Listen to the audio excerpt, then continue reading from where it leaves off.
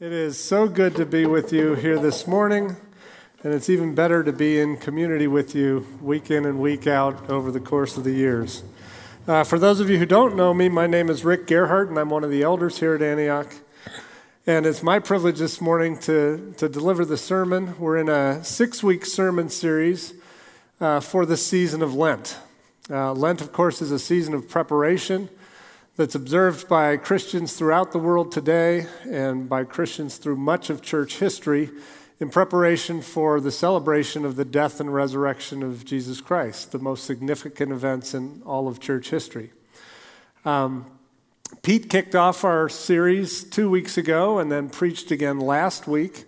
And just by way of conducting a little family business here, I want to let you know that you're not going to see Pete preaching again until Easter Sunday.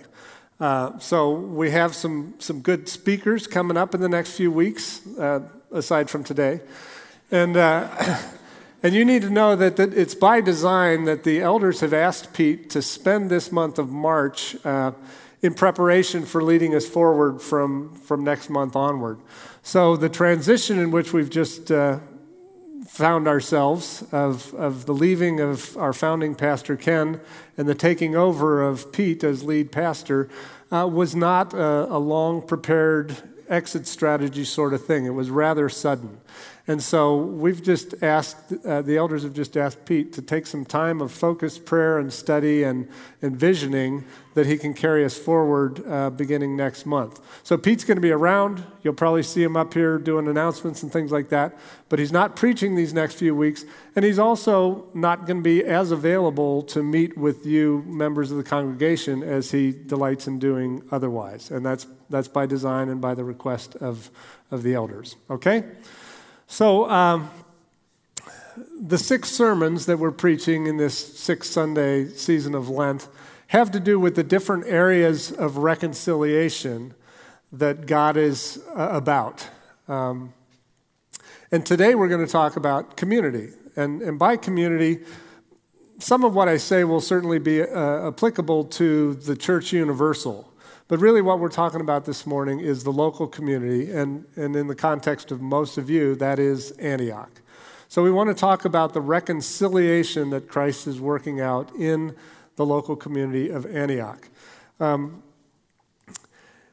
so as disciples of Christ, as we recognize that the death and resurrection of Jesus were the most significant events in church history, it behooves us to ask ourselves, well, what was God up to?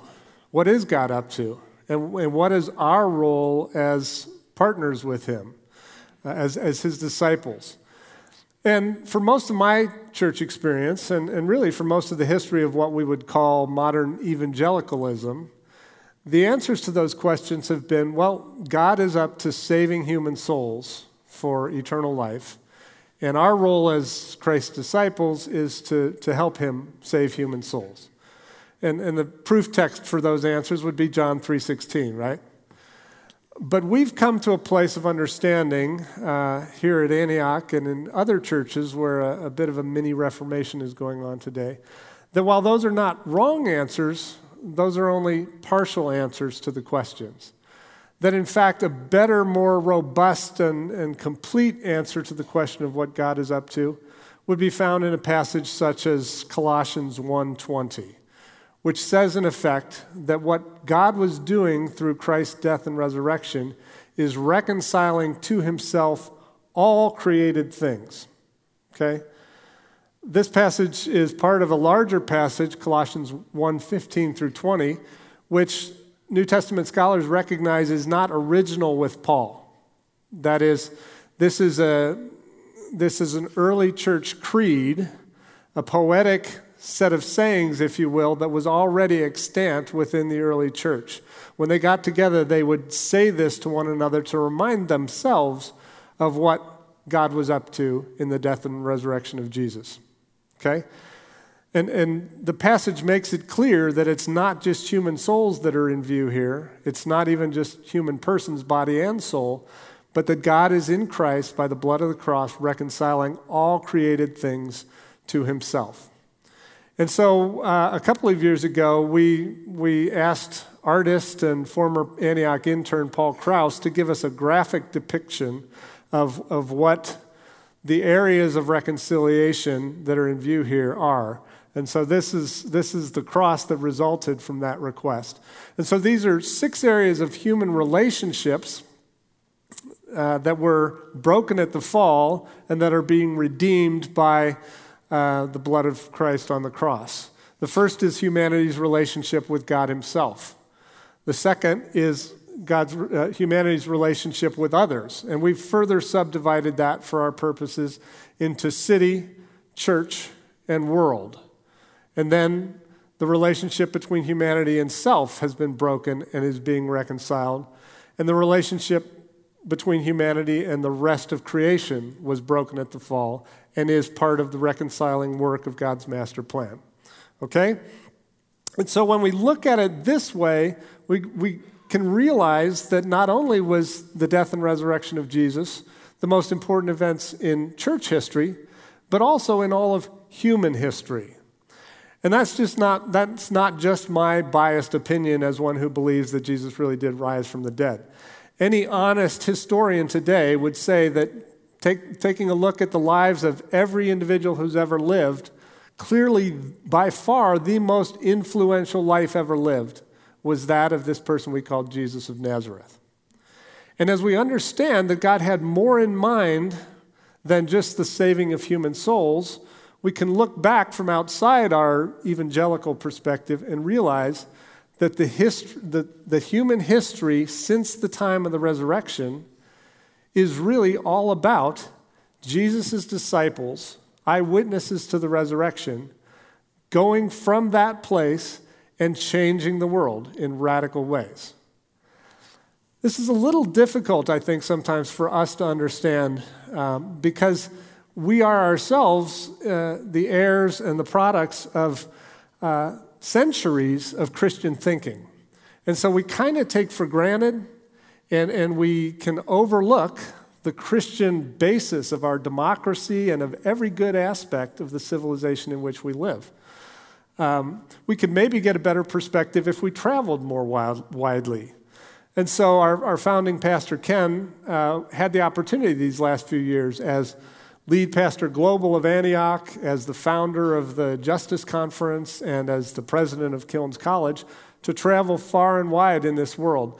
And the bottom line understanding that he gained from all his travels, something he shared with the elders only recently, was that the church remains by far the most powerful agent for good in our world today. And that's the same understanding we get from a look at human history.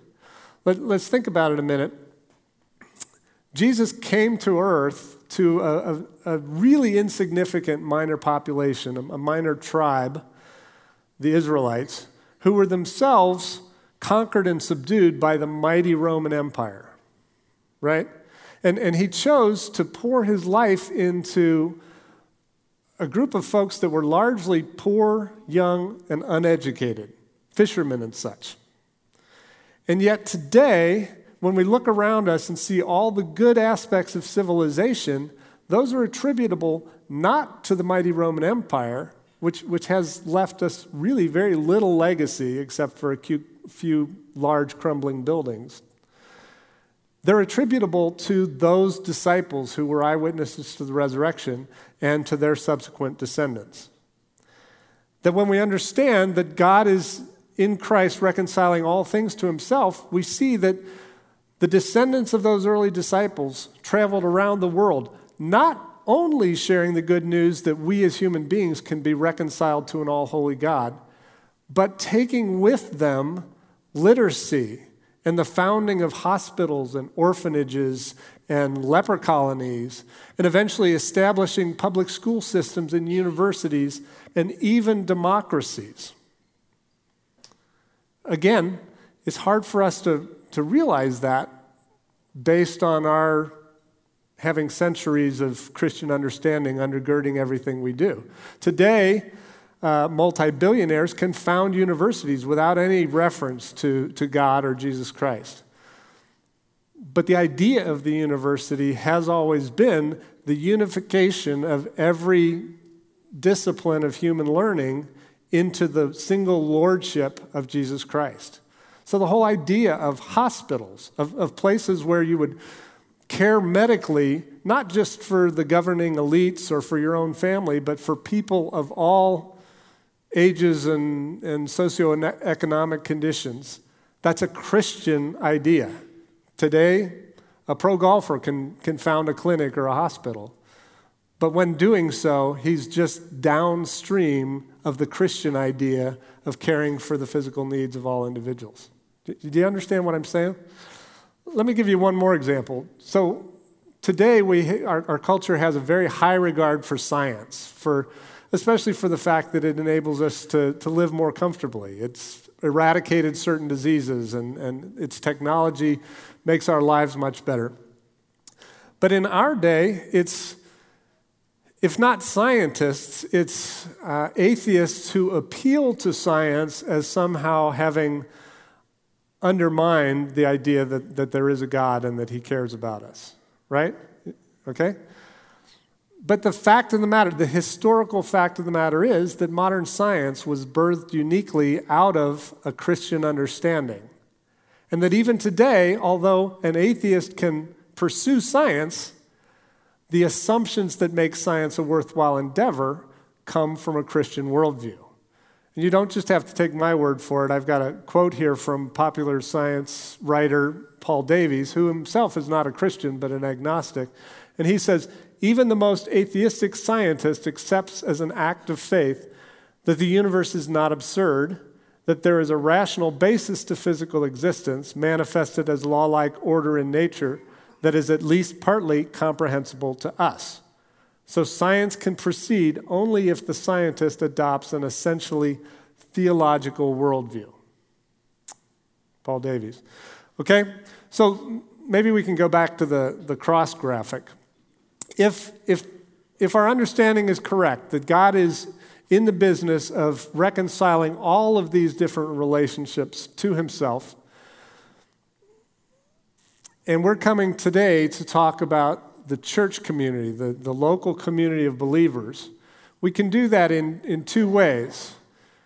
In just a minute, I'll share about the fact that we need reconciliation, that the church community is not all that it is intended to be, that we shoot each other in the back with arrows, that we harm one another and we take offense and that sort of thing. We are in need of supernatural reconciliation, right?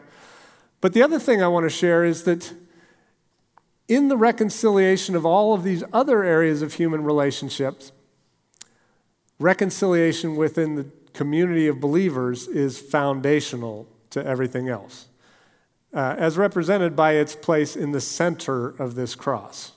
So I could take each of these other areas and show you how it begins with reconciliation in the church. Let me just give you one example.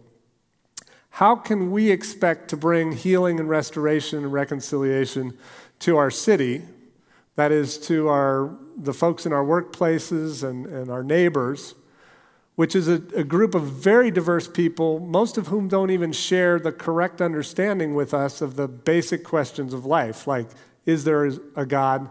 What's he like? What is humanity's origin and destiny? How can we expect to bring restoration to such a group if we can't even be at peace and reconciled to one another in a group like this, where we all share the correct answers to those basic life questions, right? But even our relationship with God himself depends upon reconciliation within the church. Very, very rarely does the Lord directly reveal himself to individuals, as he did with Saul of Tarsus on the road to Damascus, as apparently he's doing today in Muslim countries where there is no Christian influence. God is visiting people directly in their visions and dreams and telling him of his son Jesus. But even in those situations where there's a direct attempt at reconciliation with the individual, the next part of the message is go and find my disciples in a local community of them, okay?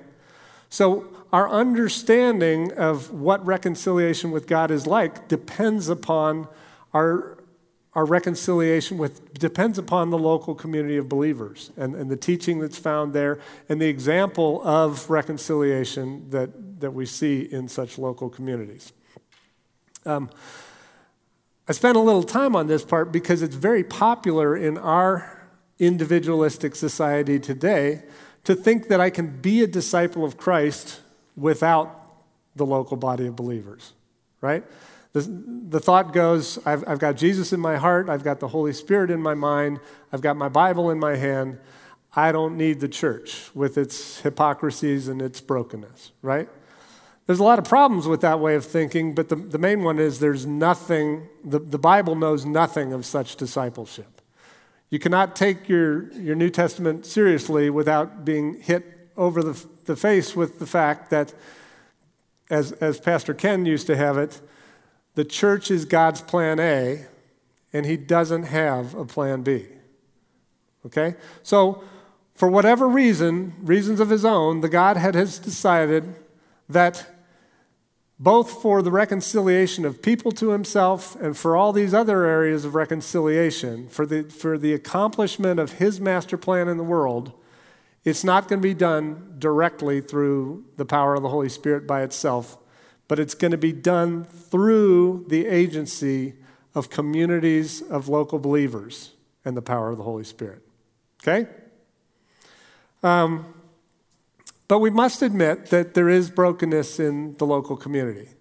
I think we all have an idea of what a good community ought to look like. And I want to share with you a depiction of community that comes from a TV series that ran throughout the 1980s and into the early 90s. And this is a picture of community in a bar in Boston called Cheers. I'm not going to sing this, not because I can't, but because I don't want this ditty running through your mind the rest of the day. I want you to go from here with one of the great worship songs we sing, ringing through your head the rest of the day. Sometimes you want to go where everybody knows your name, and they're always glad you came.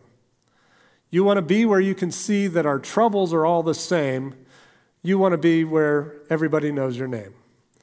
And that resonates with us. We understand that if we're looking for community, whether it be a bowling league or a bar, that there's some good aspects to this. I hope that already this morning you realize that I think the community of local believers ought to offer to its members and the rest of the world a whole lot more than the Cheers bar can. But might I suggest that we should never offer less than the things described here? If we wanted to put theological words to this ditty, we'd come up with things like hospitable, welcoming, empathetic, right? Maybe unconditional acceptance. And yet we have to admit that the church is not always characterized by that. I think most of us have church experiences where we'd say, yeah, there wasn't a whole lot of unconditional acceptance going on there. One of the things we do in church is pretend and make ourselves look better than we do. We often pretend that here at Antioch Church, we're just like the folks of Lake Wobegon, where all the women are strong, all the men are good looking, and all the children are above average, right? But we sometimes go worse than that. Sometimes we call out certain sins in those around us and contrary to Scripture, make them somehow more heinous than the sins that I myself struggle with. Things like gossip and slander, those aren't as serious as some of these sexual relationships that are out there. We pump ourselves up with a sense of righteousness and are able to hold others off at arm's length because they've got these obvious sins that certainly the Lord cares more about than my hidden sins of pride and lust and maybe covetousness, right? Have anybody else experienced that in the church? When I was a young man, the message I got from the church was that a Christian man is someone who doesn't drink or smoke or kiss girls who do. Right? And so just like the Pharisees of Jesus' day, the group of folks for whom he had the nastiest words, we artificially skew the playing field so that we can feel better about ourselves and those out there, are not quite up to where we are, right? This is contrary to everything Jesus taught and exemplified. Several years ago, I was at a retreat with a bunch of Christian men at Camp Tadmor, and the worship leader was a guy named John Fisher. John Fisher's singer-songwriter, part of the Jesus movement of the 1960s, and famous for having published the very first contemporary Christian album, because his first album came out a little bit before Larry Norman's first album. But at this retreat, which was Baptist men here on the West Coast, John shared a story of a prior retreat. And he situated that prior retreat on the East Coast with Presbyterians. I kind of thought at the time, and still think today, that when he's back east with Presbyterians, he situates the same story with West Coast Baptists. But in this story, the particular weekend retreat was, there was a group of guys that were work release or minimum security parolees or something like that who did the cooking and the serving of the meals and the dishwashing, and then would join the so-called Presbyterians for the worship service. And at one point in the worship service, as they were singing Amazing Grace, John Fisher says, "Sinners only" on the next verse. At which point the Presbyterians got a little antsy and looked around at each other to see whether they were supposed to be singing, whereas the work release guys stood right up, puffed their chests out, and belted out that next verse of Amazing Grace.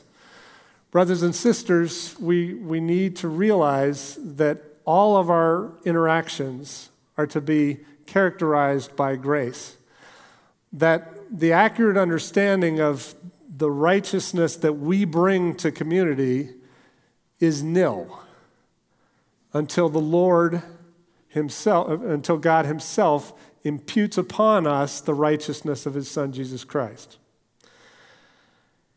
And I guess at this time we can lead into our scripture reading, which is in your brochure if you have our series brochure with you. But before we go there, this scripture comes from Luke 15 and is the latter part of what we normally call the parable of Jesus' parable of the prodigal son. But I want to introduce it with the help of my younger son, Jasper, who's gone prodigal. Oh, there he is. So this is the first part of that same parable. Do you ever get bored with your average, everyday existence? I know I sure do. Well, I should say I did. Then I decided to do something about it. You see, conventional wisdom says that you live your life, and then when you're older, your parents pass away, and you get whatever they have left, an inheritance, right? Well, I'm sorry, but that just wasn't good enough for me. I mean, come on. Give me the money while I'm young so I can really enjoy it. So here's what I did. I walked right up to my dad, and I said, Dad, I want what's coming to me. That's what my younger son said to me. What's coming to me? At that point, I'm thinking, I'll give you what's coming to you. Who does he think he is demanding things from me? Hey, I brought him into this world, and I can take him out and make another to replace him. But he's my son, and I love him. So as much as it pained me to do it, I decided to give him what he'd asked for and to seek a better life on his own. Not long after, he packed his bags, and the next thing I knew, I was out of there. Kissed that boring place goodbye. There was a whole world just waiting for me to discover it. So the first thing I did was? He got lost.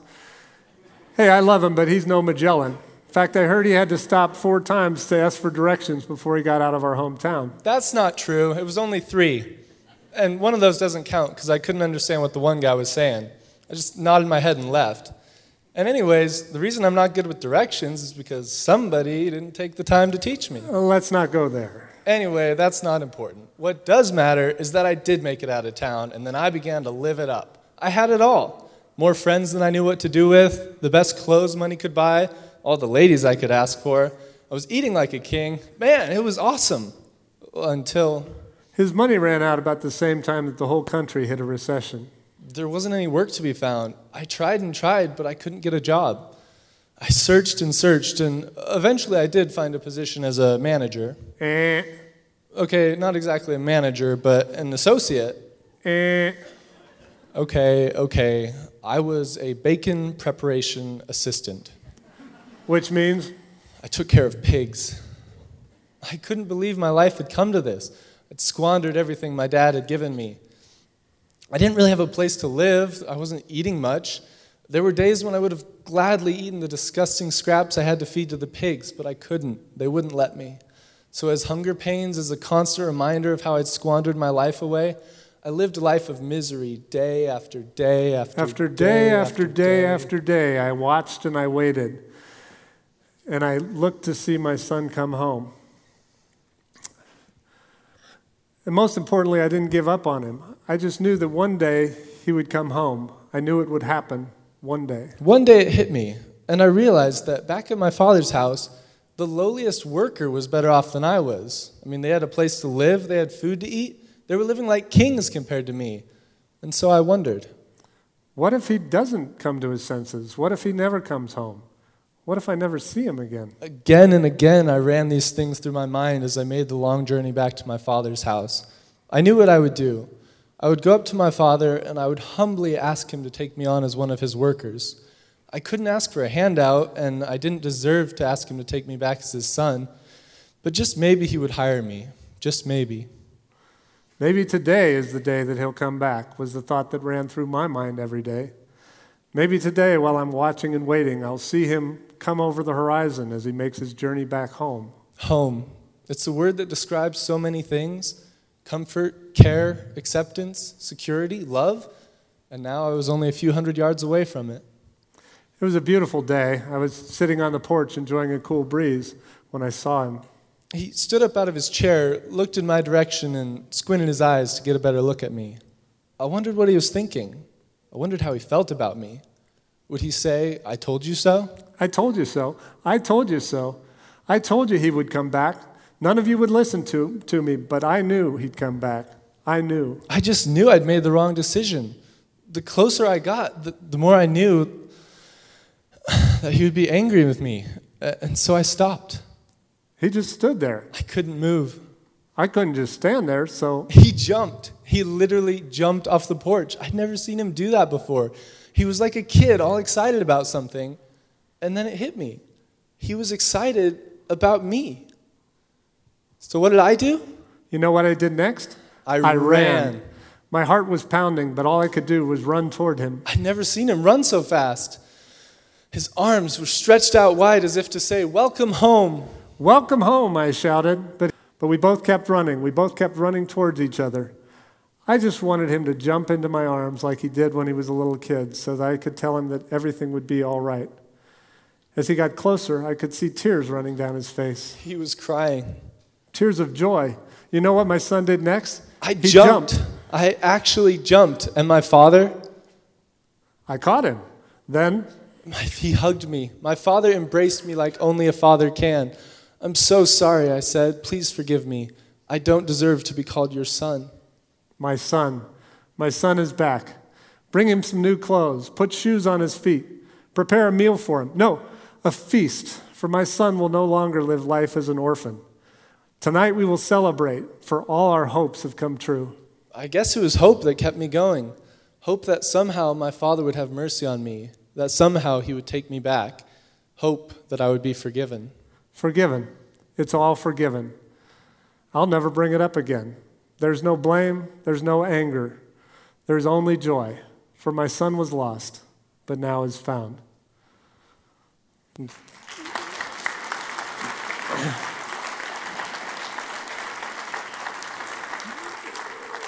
So here at Antioch, one of our long-term missions partnerships is with Christian folks in Nicaragua, and particularly with a place called the House of Hope. House of Hope is a ministry to women and young girls who have either been rescued out of sex slavery or who have voluntarily left a life of prostitution. And each time we take a team down there, one of the things we participate in is a Tuesday morning event in which more than 100 women from all over the capital city of Managua come to the House of Hope for a time of worship and Bible study. 3 years ago, Jarrell and I took a team of high school youth from Antioch down there. And the only female leader on that trip was my son Jasper's now fiancé Taylor Maine. And Taylor and I adapted this skit that Tuesday morning.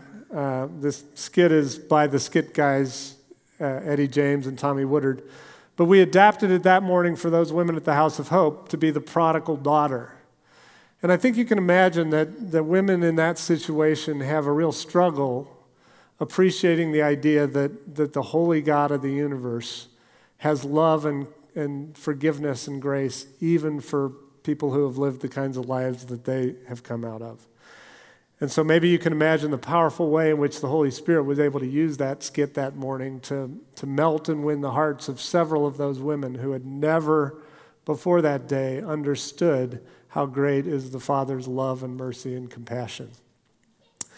And so a big part of what I want to share with you this morning is just that the Lord's own view of what the local community of believers looks like is radically inclusive. That in fact we should be a cross-section of every ethnic and socioeconomic and education level in the broader communities that we represent. And of course that's not always the case. The New Testament, the context of the ancient Near East in which the New Testament is written is quite a bit different than that of our day in 21st century Central Oregon, right? And so I think we need to use a sort of sanctified imagination when we come to tales of Jesus' ministry and the parables he taught to really understand how radical and shocking is his love and forgiveness. So for instance, there's a story in John 4 of Jesus walking through Palestine, and he goes out of his way to a Samaritan city called Sychar in order to have a meaningful, life-transforming relationship with a Samaritan woman at a well, right? She's got several strikes against her. For one thing, she's a woman. For another thing, she's a Samaritan. And as we find out in the account in John 4, she's living out of wedlock, and she's already been through 5 husbands prior to that. Might I suggest to you that if Jesus were walking bodily through Oregon today, that the same account would have him going out of his way to East Portland to have an interaction with an HIV-infected transgender person? And if my saying that shocks you, then you're in good company with Jesus' original disciples who were utterly shocked to find him having a conversation with the Samaritan woman at the well. When we come to this parable of the prodigal son, we need to understand that every element of the prodigal's life, as Jesus told this tale, was to shock his Jewish listeners into the understanding that this prodigal had done absolutely everything possible to dishonor and shame and break the rules of his family and his people.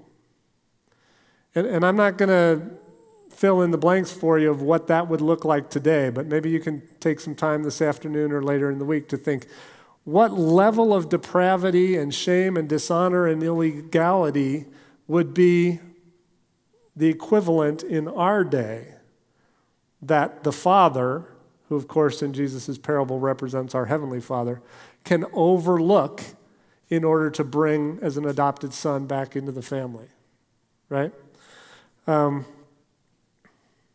So we as the local body of believers are not only the agency that God has chosen to bring about his master plan of reconciling all things to himself, but we are also to be representative of unity in the broadest diversity possible.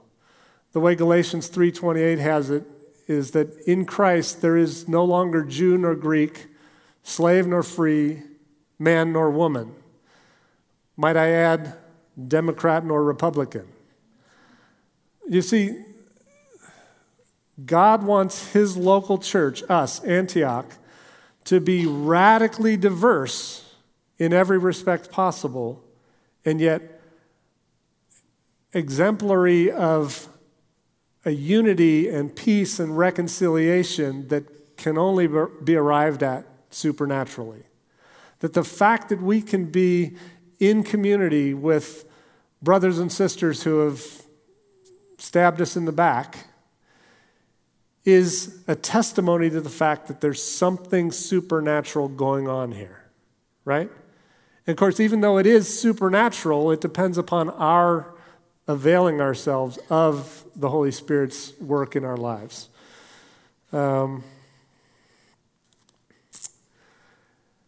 Whenever you talk about community and try to tell people that they need to be committed to a local church, the compulsory passage in Scripture comes from Hebrews 10:25. In the ESV, it would read something like, "Don't neglect the assembling together of the saints, as is the habit of some." I want to share that verse with you from a slightly different translation. This is the Wycliffe Bible Translator's translation of the New Testament into the Hawaii Pidgin vernacular. It's called the Jesus Book. And so this comes from Foe to Hebrew People, 10:25.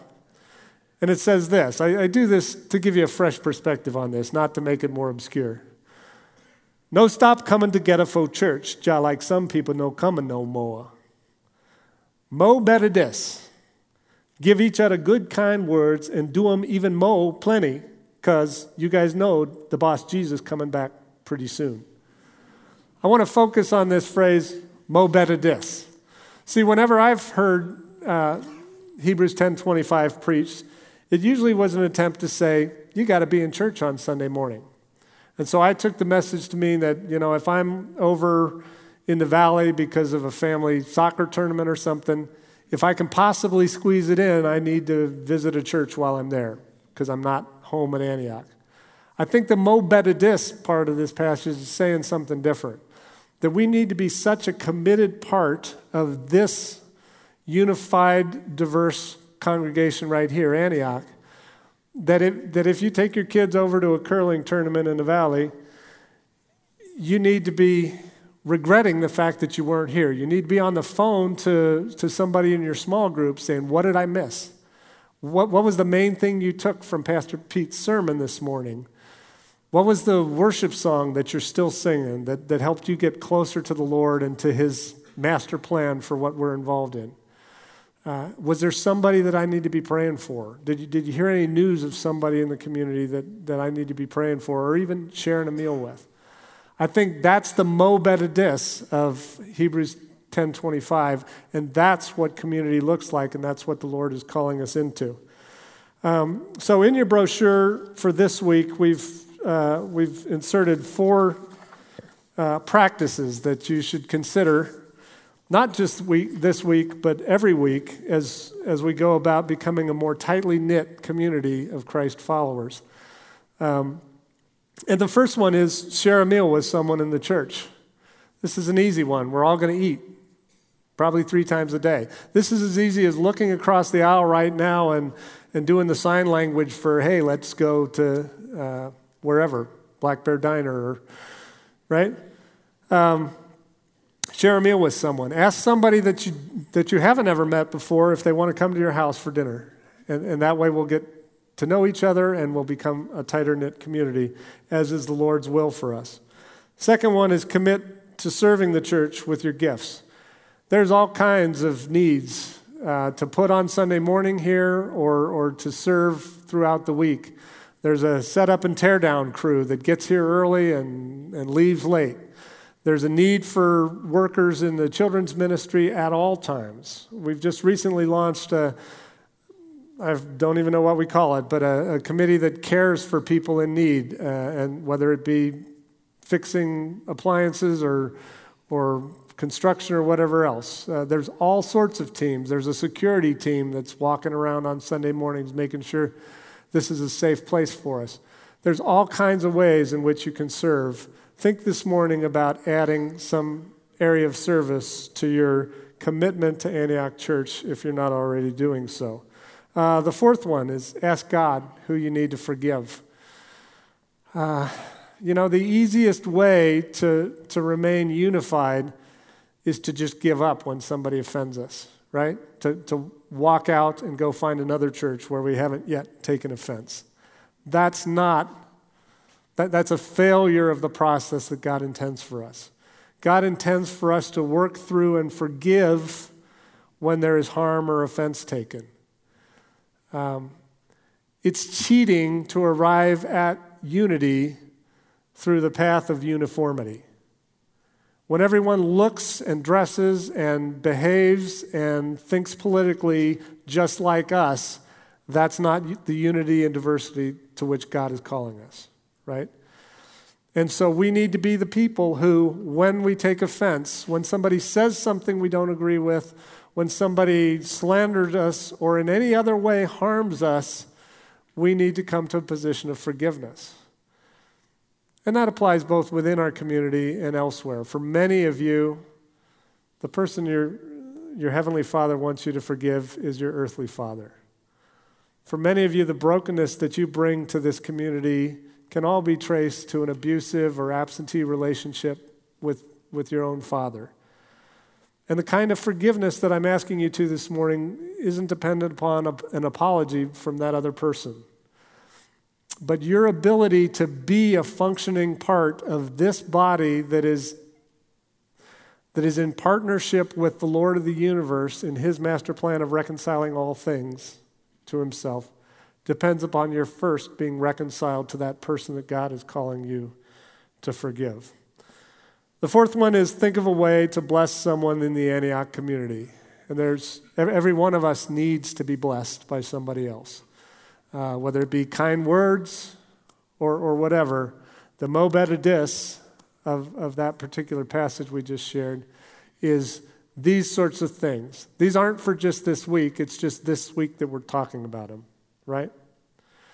So whenever I've listened to a sermon on the subject of being committed to the local church, I've gotten a sense that it was supposed to be out of duty, and there was a sense of guilt tied to it. And I haven't gone there this morning because I think this is another area in which the carrot is more powerful than the stick.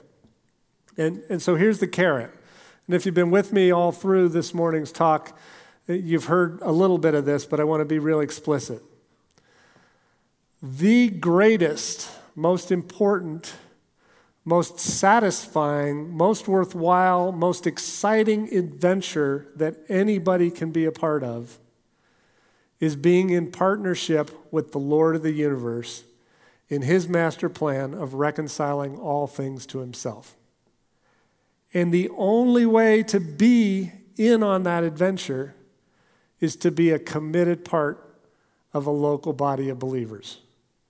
You don't get the satisfaction or the thrill just by attending Sunday morning services. It's by experiencing the unity in diversity that comes from being committed, serving, an integral and missed when you're not there part of a local community. And that's the only way of being a participant in this great adventure that is partnering with the Lord of the universe in his master plan. Achieving the American dream doesn't even come close. Gaining notoriety in your own career, way distant in terms of the satisfaction and thrill that come from partnering with the Lord of the universe by being a committed part of a local body of believers like Antioch. So as I invite you now to the communion table this morning, your coming up here is not just to get in touch with your Creator and Lord, your Heavenly Father, who has covered all of your sins by the blood of his Son, but it's also a time in which you can recommit to being a committed part of his local body, through which, for reasons of his own, he's decided to work out all of his purpose and master plan for this creation, Antioch Church. Let's pray together.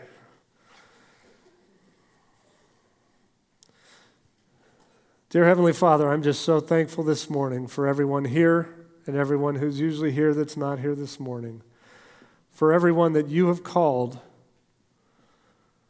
to be a part of your special ops team to carry out your mission in the world today. Lord, you've told us in passages like Ephesians 1:4 That not only the incarnation and death and resurrection of your Son was planned from before the foundation of the world, but that our being chosen for this local community, just as the Ephesians of the first century were chosen to be a part of that community, that you have chosen us from before time began to be here this morning as part of a committed team that would be growing in unity despite our diversity and growing in our understanding of how we can be your agents of reconciliation in our cities, in our world today, of reconciliation of the very creation around us. We thank you for that wonderful privilege and for the death and resurrection of your Son that made it all possible. And we commune with you now as we come before your table as he prescribed 2,000 years ago. It's in Jesus' powerful name that we pray. Amen.